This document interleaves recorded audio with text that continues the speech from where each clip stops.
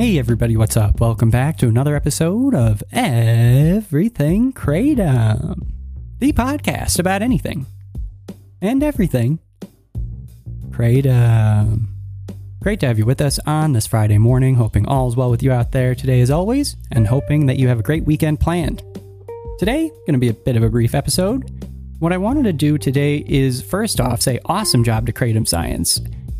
These guys are great.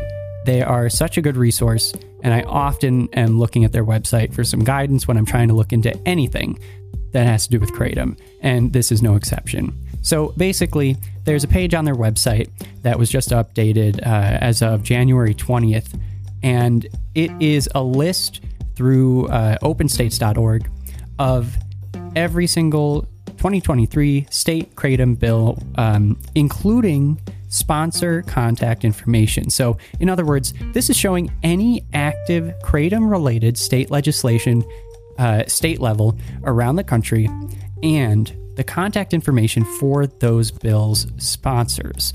And so, it's really great because what Kratom Science has done here is compiled everything that you need to know about which states, are even thinking about Kratom, regardless of if it's positive or negative. And then it has a little thumbs up for each bill or thumbs down for each bill and the contact for the representatives who are championing those bills. So I thought it'd be interesting just for a quick breeze through to kind of highlight some of these bills, because I think that it's cool. It's kind of like a cross section of the country and where we're at, since this is such a state level issue still. So for example, to show you the sort of different kind of ways that people are looking at this around the country, in Connecticut, they have a bill that's being considered right now, which is simply to direct the Department of Consumer Protection to conduct a study and then to submit a report on Kratom.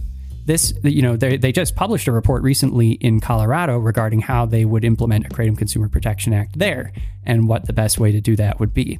So this is kind of looking at the beginning part of that sort of process, right? So this is where they're trying to just pass a bill that makes the government conduct a thorough study into Kratom, right? So then in Florida is in a different place. This in Florida is where they're considering, a bill in the House and the Senate to create a real Florida Kratom Consumer Protection Act. So, it seems like it has the typical language with these KCPAs. And then there's another one for Indiana. This is interesting, I think. Currently, it's illegal in Indiana. The current bill, which is in the House, it legalizes Kratom. And the reason why I think it's interesting is because I don't see any language here initially about making this a Kratom Consumer Protection Act, specifically. This just defines Kratom or Kratom product as a food product or a dietary supplement. So that is basically taking on the role of the FDA, which decides whether or not something can be considered a dietary ingredient or supplement, right? So this is a big deal, I think. I don't know what is going to happen there. I'm certainly not familiar with Indiana state level legislature and politics and relationships and all that good stuff. But I think that it's really interesting that it's basically geared towards making sure that Kratom is not considered a controlled substance in Indiana, and that it's kind of like assuming this role of the FDA without really putting the key language as the title of the bill, Kratom Consumer Protection Act of Indiana. That's not the initial thing there. Then you can move on down. There's a lot more here. There's even a Kratom Consumer Protection Act being introduced in Mississippi, but you really see some interesting things in Mississippi because, of course, that, and it's listed here, by the way, Kratom Science, they are throwing it down. They say that the legal status is that it's been banned in 33 counties and cities, but legal in the rest of the state. So with that in mind, you would expect to see a split, and you do, because when you look at the current bills being considered, there's one that is a Kratom Consumer Protection Act. Then you see another one, which is basically making Kratom a Schedule I controlled substance. And I think that's interesting also because there are a lot of either parishes or counties in different states, parish if you're Louisiana, that talk about how they will do whatever their legislature decides. And so I know that there are some examples of that where there's a county or a parish that says we are going to make Kratom illegal even though the state legislature already has some sort of statement, saying that they'll make it illegal if the FDA and the DEA make it illegal. And so then you see the dominoes fall from the opposite direction, and the local level start saying, well, you know what, let's just make it illegal now. So I always find it interesting to see which domino is falling first. And there is a third bill in Mississippi being considered that would add kratom to Schedule 1 controlled substances classification. There's still a handful more of bills left, and you should all definitely take a look at these.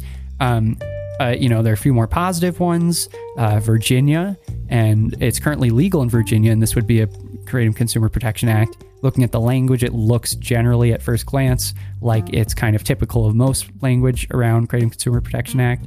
West Virginia, same thing. Currently legal. Kratom Consumer Protection Act is what the bill is introducing, and pretty standard KCPA, it says on Kratom Science's website. It's interesting, though, actually, they made a note here on the website that says that although it is a standard KCPA, give or take, it also has a provision preventing financial institutions like banks, credit card companies, etc., from refusing service to kratom vendors. That is the first time I've really paid attention to any language like that. That's fascinating. So West Virginia has a bill that's basically a KCPA in a nutshell, but also has a provision that makes sure that your financial institution cannot deny a transaction that you make to basically exchange kratom. Fascinating stuff. Never would have thought about that. And in West Virginia, on the flip side, there's another bill that would ban the sale of kratom. And so obviously there's a split there. It would also make it a Schedule 1 controlled substance in that state. Now, the last thing I wanted to point out is South Carolina. South Carolina is currently legal there. Their bill, but all these other bills have like one or two co-sponsors, right? Theirs has 18 representatives sponsoring the bill. What is going on there? They are gung-ho. And it says that basically they would be making it, or trying to make it, adds kratom to the list of Schedule 4 substances. So it lists that Schedule 4 means that there's a low potential for abuse relative to substances in Schedule 3. It has a currently accepted medical use and treatment in the U.S., and abuse of the substance may lead to limited physical or psychological dependence relative to substances in Schedule 3. That's interesting to me because that's specific. It's not as intense as making it just all out Schedule 1, but at the same time, it actually has something in there that's not true. It says that, if you're going to make it Schedule 4 in South Carolina says that a Schedule 4 substance, quote unquote, it has a currently accepted medical use in treatment in the United States. That's not true. There's no accepted medical use of kratom in the United States, as far as I can tell. I mean, that's at least what everyone says in the DEA and the FDA. So I know it hasn't been approved for use by them. So that's interesting. They're kind of making an exception there. It's like they want to make it not something that anyone can purchase or distribute or sell or process, but they're not saying it's a Schedule 1 substance, and they are saying indirectly that it has some sort of accepted medical benefit. Fascinating stuff, you guys. So if you can't tell by now, I'm a nerd. I love this kind of thing. I love deep diving into legislation. I'd say that I'm a policy wonk, except I don't know that much.